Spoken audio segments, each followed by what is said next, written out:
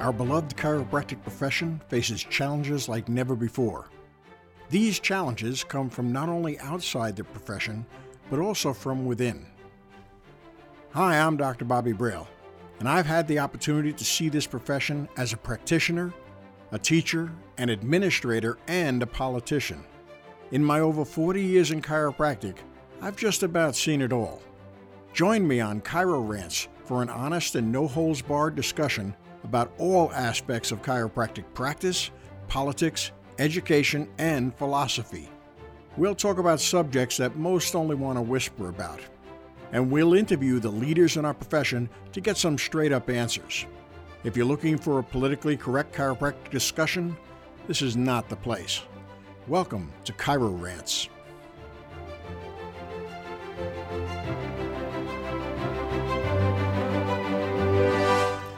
Hi, this is Dr. Bobby Braille, and welcome to another episode of Chiro Rants.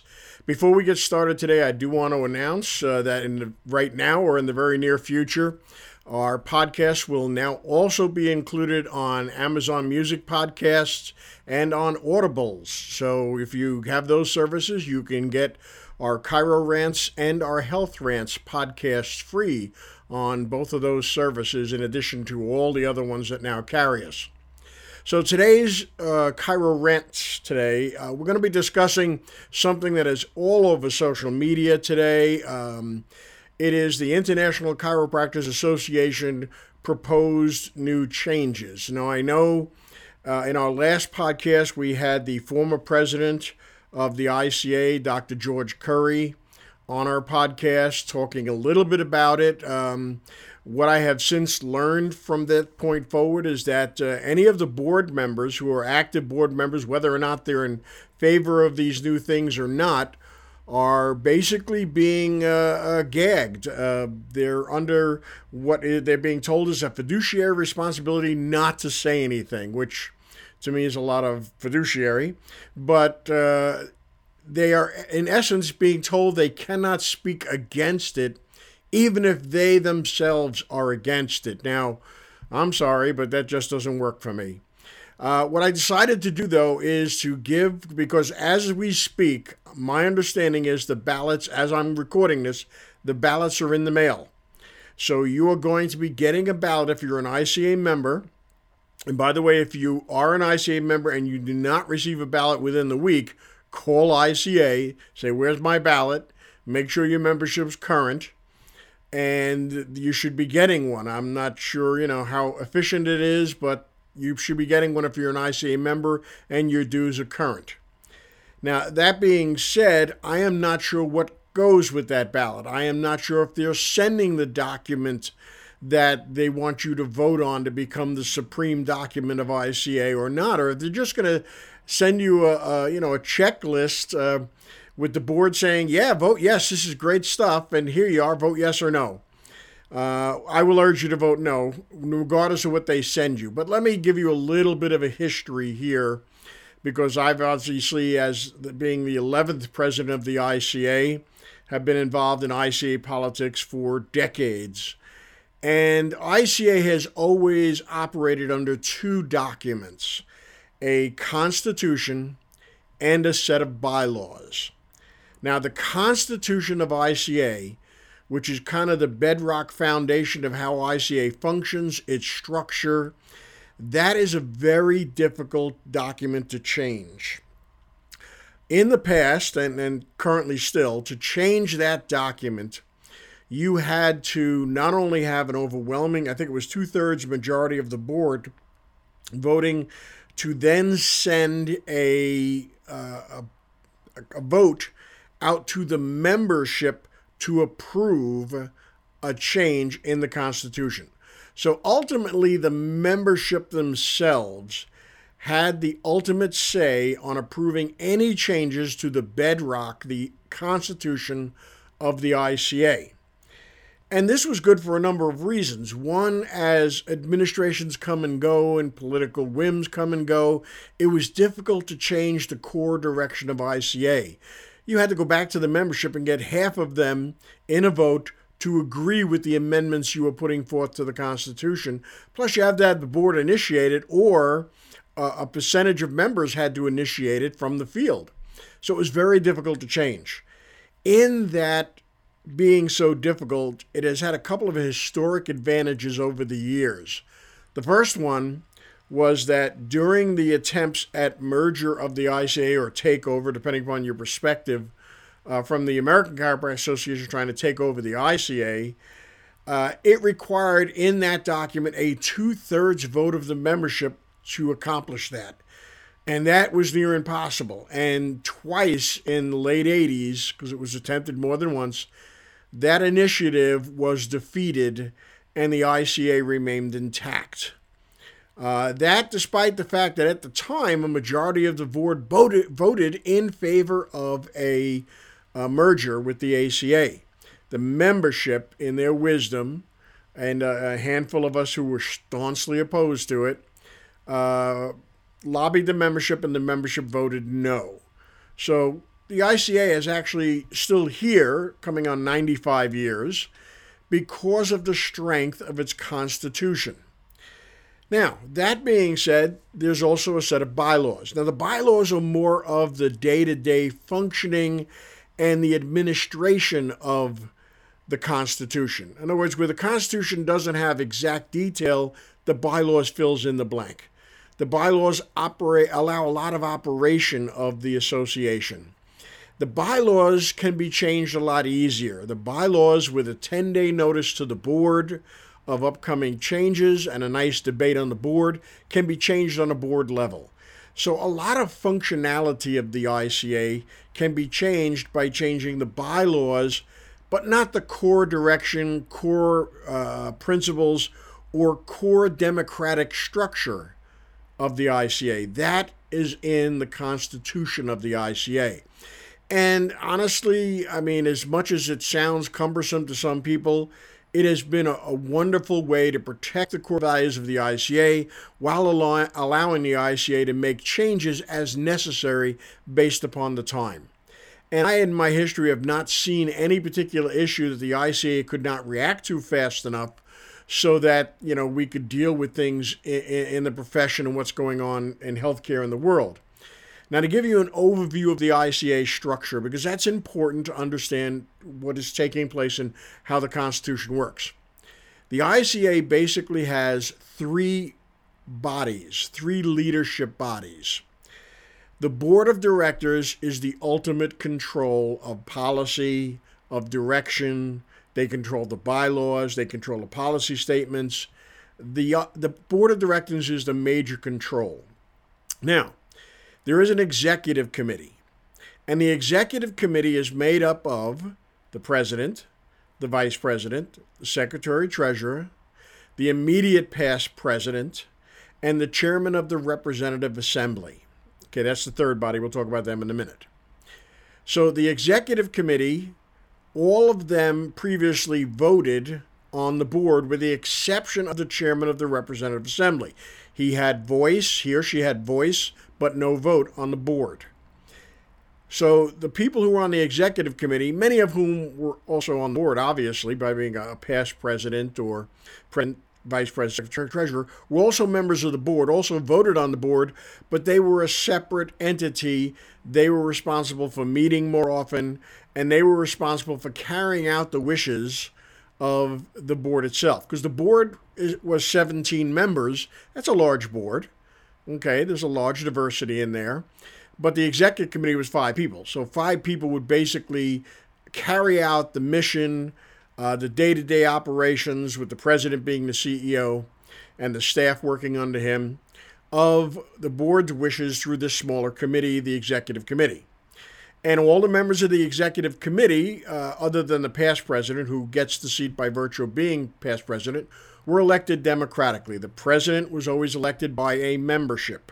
The vice president and the secretary treasurer, all elected by the membership themselves. And we'll talk about the electoral process in a minute. Okay? The chairman of the representative assembly is on the executive committee by virtue of being the chairman and elected by the representative assembly. That is the third body of the ICA. That body is representatives based upon how many members in each state, kind of like Congress, okay, if you will. where there are a certain number, like a bigger state, more ICA members, has more representative assembly. A smaller place might only have one because it doesn't meet the threshold of having more than one. The representative assembly has typically been anywhere from 50, more than 50 to 100 and something representatives, and they meet once a year in person in a big gallery. They elect a chairman every other year and a vice chair and their own parliamentarian. And their responsibility is to send resolutions and information to the board. They are also supposed to be the liaison between the members and the board, as well as the associations in their state or region and the board. The resolutions that they send to the board is then required to act on them. Now, it's not required to say yes, it is required to act on them, meaning that the board could say thumbs down, thumbs up, send it back and say, give us more information, or, whatever. And normally, if it wasn't something of a huge difference between the board and the assembly, the board says yes, and that's a great idea, let's move with it. Okay, as long as it's not a big funding issue, that's a great idea, and let's move with it. The assembly also had some other important things to do. The assembly elected 5 members to the board of directors as board members at large.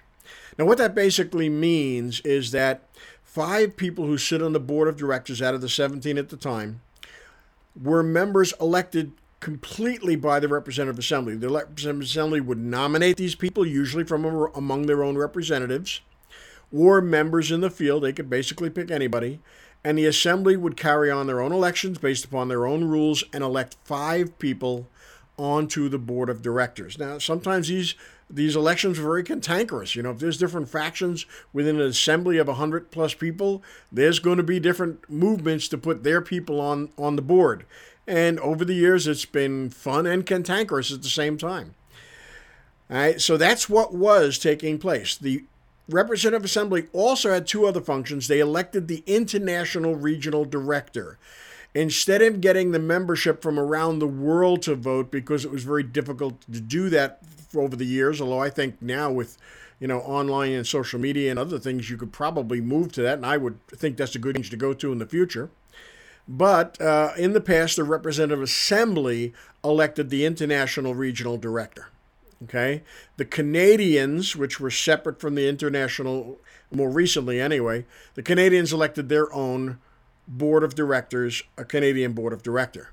So you had 5 members elected by the Representative Assembly, members at large.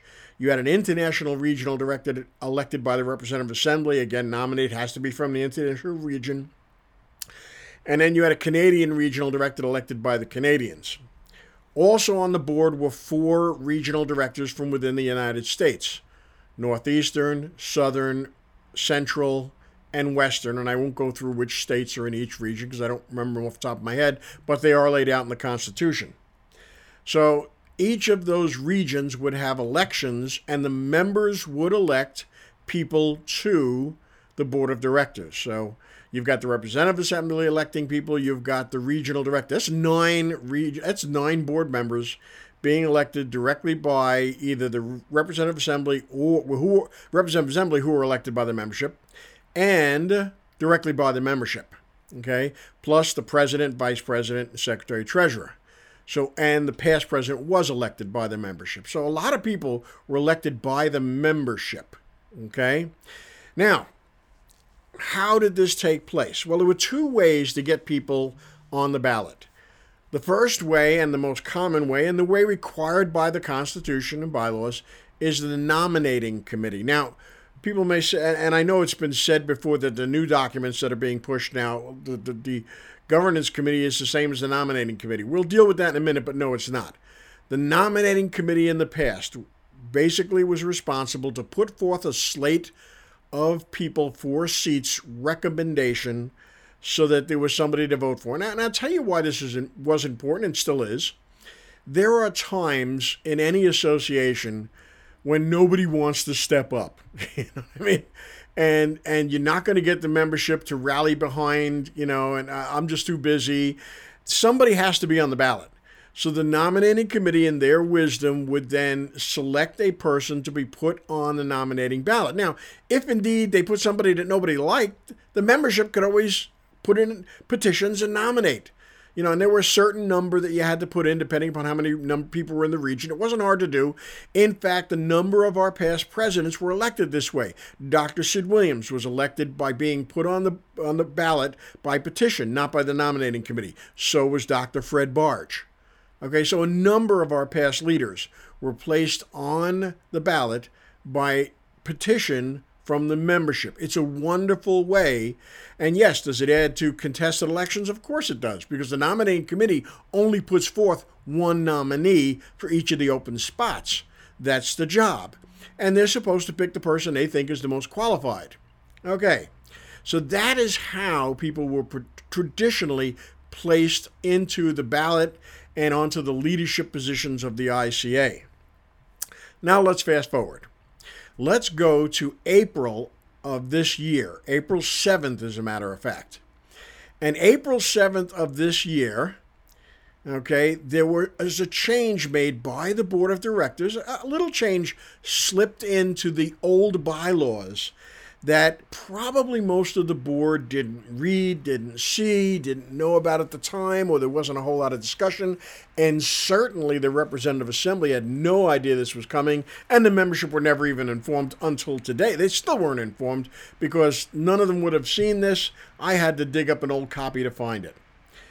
In Article 3 of the old bylaws, a new Section 1 was added. The rest of the sections were bumped down because basically the bylaws look pretty much like the old bylaws. I had to go paragraph by paragraph to find any changes, and there weren't many. There was a change in Article 3 that was profound. And I'm going to read Article 3, Section 1. All candidates for election or appointment to the association governance positions of director, president, vice president, and secretary-treasurer must be voting members in good standing and must have been reviewed and recommended by the governance committee of the board of directors. Now, I'm sure there was a bit of a sell there that, well, we don't even have anything that says they're members, which is not true. It says it in other places. But that last part there, and must have been reviewed, recommended by the governance committee of the board of directors. Well, prior to that first mention on April 7th in the change the board voted on, there was no such thing as the governance committee. It didn't exist. In fact, nowhere else in the bylaws does it mention it again. The board then decided how this thing functions. But look what happens here. Instead of a nominating committee, which puts forth a slate as a recommendation, you now have to go through this committee to allow them to approve you to be run. So what was the practical implication? Well, the first thing that happened is when the assembly got together and wanted to vote people onto the board, they no longer could nominate their own people. The list came from the board down. Here's 10 people, pick 5. These are ones we like. Huge difference than the assembly deciding we want 5 of our own people or members, and here's the 5 we think are best qualified. So a small group got to select replacements or themselves for themselves, as opposed to the assembly saying we want to change or we'll keep the same people in place. Whole different scenario. Now those bylaws and that change was huge because the assembly couldn't stop what was then happening. Because at that point they couldn't put new people onto the board to try to stop this, to try to vote down this new change. So then came shortly after the new set of bylaws. Okay? These were adopted on June 30th, 2020. And these were completely different because these looked like an entire governance document. And in fact, that's what they were intended to do.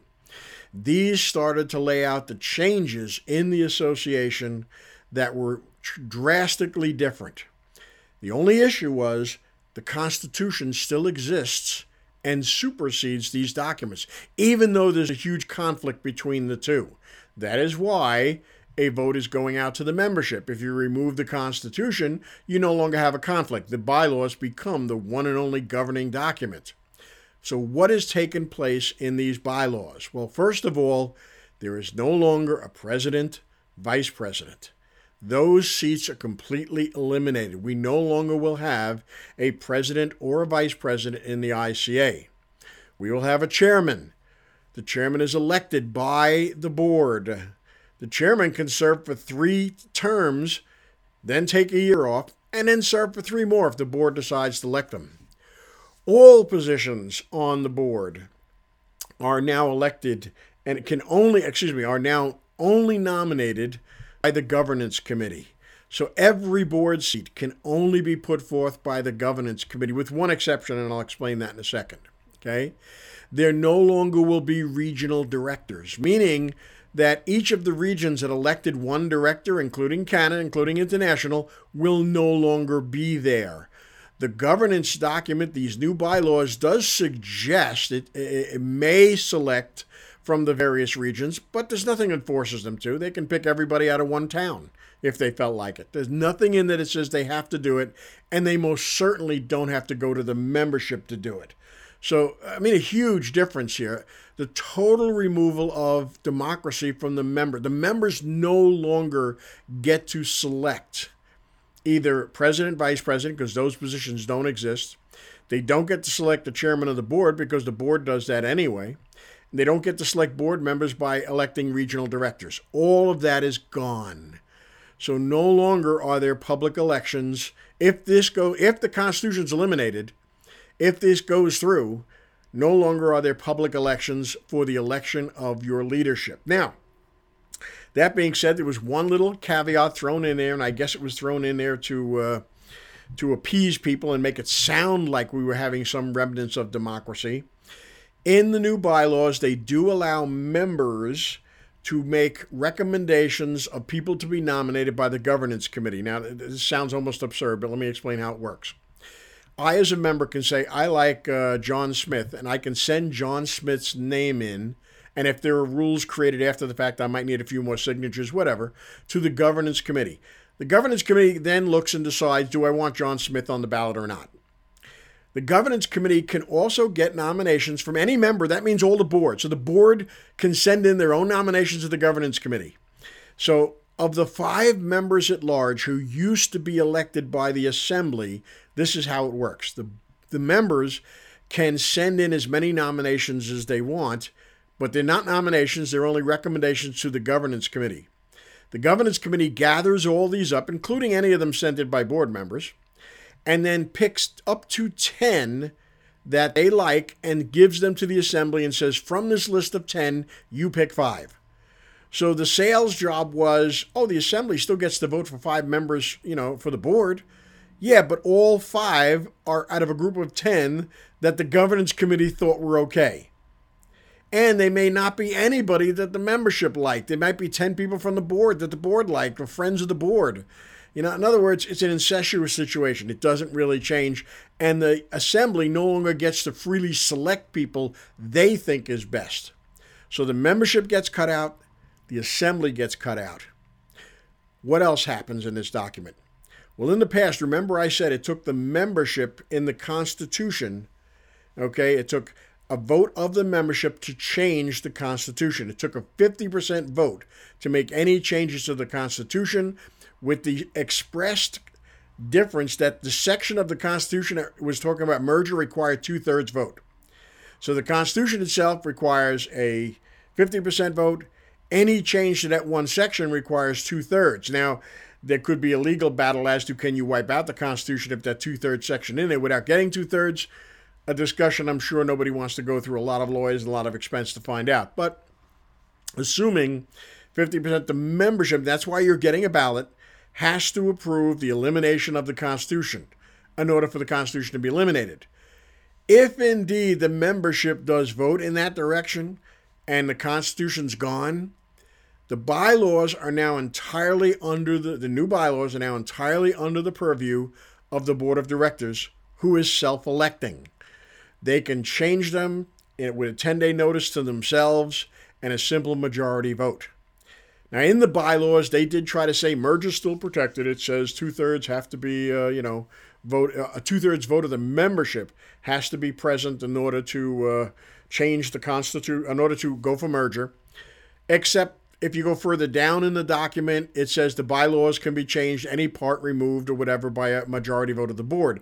So no matter what protection they write into the new bylaws, the board can remove it in the next meeting, with a 10-day notice. So in some kind of if I were evil and wanted to destroy the ICA and I had enough votes on the board, just half, by the way, I could put a notice forth to the board that we're going to remove the section that protects the merger going to the membership, and in 10 days remove the section. Then in 10 more days, I could put forth a motion to merge the association, and basically in 20 days, I'd have the association killed. If I was looking to do that, that's how easy it is to do. So basically, this document, what does it do? What's all the fervor that's on social media right now? These new changes, basically eliminate the membership's participation in voting on leadership, as well as voting on changes in governance documents, specifically the Constitution. All right, what's the argument for this? Let's talk a little bit about, and I wasn't there, so I'm not giving you firsthand knowledge. I'm giving you knowledge from what people have told me. First of all, the information coming out of the board is very limited, because what I have heard is that the board basically has been threatened and put under gag rules, so to speak. They are being told they have a fiduciary responsibility to support the decisions of the board. They cannot speak out against it. Meaning that even if they have a dissenting opinion, they're not allowed to express it. Now, some of them have. They've been chastised for it, yelled at on board meetings. They've been told take their name off anything that has it on there. There are plenty of board people who are against this, who may have voted for the changes because they were sold to them and they didn't really read it over in detail, which is very possible. Unfortunately, that happens on boards. But, I know people and by the way, I know most of the people on the board here, and I personally think they're very good people. I don't think the ones that I know and trust, I know don't have agendas here. They think this is in the best interest of the association. I think they're misguided, and I think they've been misled. And I think the real possibility exists that several people up there do have an agenda that has not come forth to the rest of the board. And by the time the rest of the board finds out, it'd be too late because they can be replaced. But so let me explain a little bit about, how this process came about. Evidently a while back, as soon as the new president, Dr. Stephen Welch, took over, he decided he wanted to streamline the documents or whatever. They hired a consultant who was the head of an association that deals with governing documents for colleges and universities. In fact, the name of the group ended in colleges and universities. So this individual, who was very well known in that field and very successful in that field and very well accomplished. I mean, he just recently retired from the head of that association. My understanding is he helped Life West and streamlined their documents, and he brings colleges and universities into the more modern way of governing themselves. And that's a good thing. I mean, colleges, universities often need help in how to run their own boards and how to run their governing documents. So he was brought into the ICA. Now, was he recommended by somebody on the board? Well, probably that's how they got him. But the fact is, the ICA is a different animal, okay? The point that I make on this is that I don't know of any college, certainly not in chiropractic, or any college elsewhere where the president or the governing officers are elected by the students, who are the consumers. Now, the difference is the ICA, the people who pay the money to run the ICA, are the members. They pay dues. They do have a say in the democratic process of governance and leadership in the association. And in fact, many associations run that way. Now, there are a lot that don't run that way. I don't know how they survive, but the ICA has had a long history of being democratic. Okay. When you go to a school, and I'm sure when this consultant, this well-respected consultant, goes to a school and he reorganizes it, the students never had a vote. They still don't have a vote. So what's the big deal? Probably the school functions better after he's done. I'm sure it does. Okay. The difference is the students didn't get to vote for the president, and they never got to vote for who was on the board of trustees of the institution as well. I mean, I can imagine most of the students at Life University, they know who their president is. They probably don't know the rest of their leadership, and they probably have no clue who's on the board of trustees. And the students that I ask, do you know who the chairman of your trustees are? No, I don't know. I don't even know who's on the trustees. Okay, that's fine. They don't select the school based upon the democratic ability of the school and the direction of the school, their ability to change the direction of the school. They select the school based upon the education, where it is, and the fact that they want a degree. Okay, that's not the case with the ICA. People don't join the ICA with a 3-year timeline or a 4-year timeline knowing I'm going to get a diploma at the end, I'm out of the ICA. They join it because they want ICA to represent them. Representing them means the ability to represent, meaning you have a say in who is representing you. Well, trying to fix an educational model of governance on top of a democratic model of governance, in my opinion, is total folly. And the problem is, I think that a good portion of our board members were snowed by the charisma, by the desire, by the force of those who wanted this change, and they may have had some kind of agenda hidden going on. I don't know that. I have no knowledge of it, but it certainly looks like it to me. But, so they put a lot of work into this, and wow, look at how streamlined this is. Great. Except you just killed democracy in the ICA. And I tell you what, I don't know any group that goes quietly into that good night where they want to give up democracy ready for the sake of streamlining an organization. If you're a corporate structure, great. Streamline all you want. Make it more efficient. Make it run faster. That's wonderful. If you're a democratic organization, ooh. You take away democracies from people, especially Americans, they kind of get upset. And that is what I'm hearing.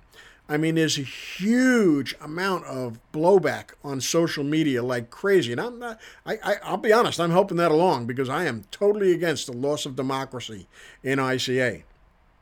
But what I've also heard is very disturbing. I've heard an awful lot of ICA stalwarts say to me, I don't know why I want to keep my membership if they do this.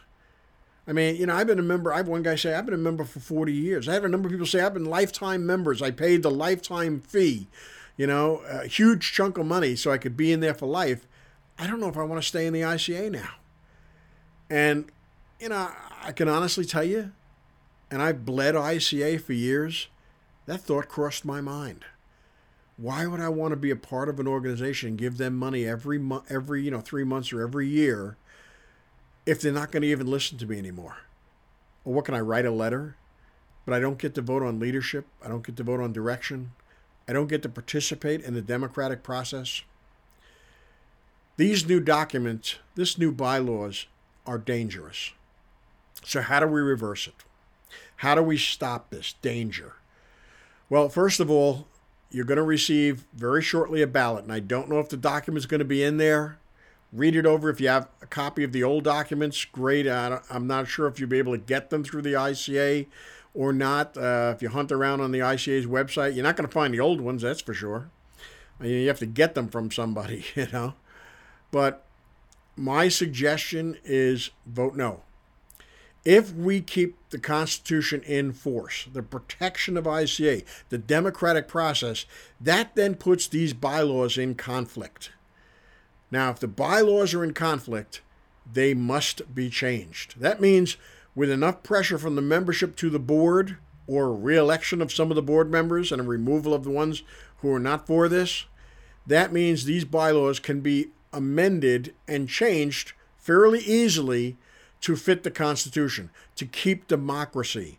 Now, in keeping democracy, you can still streamline some of the functionality of ICA. Fine, we did that many times when I was in office. Anything we could do to improve how ICA functions, but throwing out democracy was not one of them. It wasn't even considered a thought. So my first admonition to everyone, make sure your dues are current, make sure you're a member, vote. And vote no is my recommendation. Second, once this thing is defeated, and I'm hopeful and praying that it is, because otherwise I don't have much hope for the ICA beyond this. Once it happens, once it's defeated, get involved, work the democratic process that remains to get new people placed on the leadership. All right? We're going to have to push the board to get rid of that governance committee. That's a horrific slap in the face to democracy and our members and the Representative Assembly. And I think that if there's enough blowback from the members, if there's a high enough vote against this thing, a number of the board, half of that board will say, this was not a good idea. And hopefully then a lot of the people who just go along because, okay, it sounds like a good idea, will change their mind.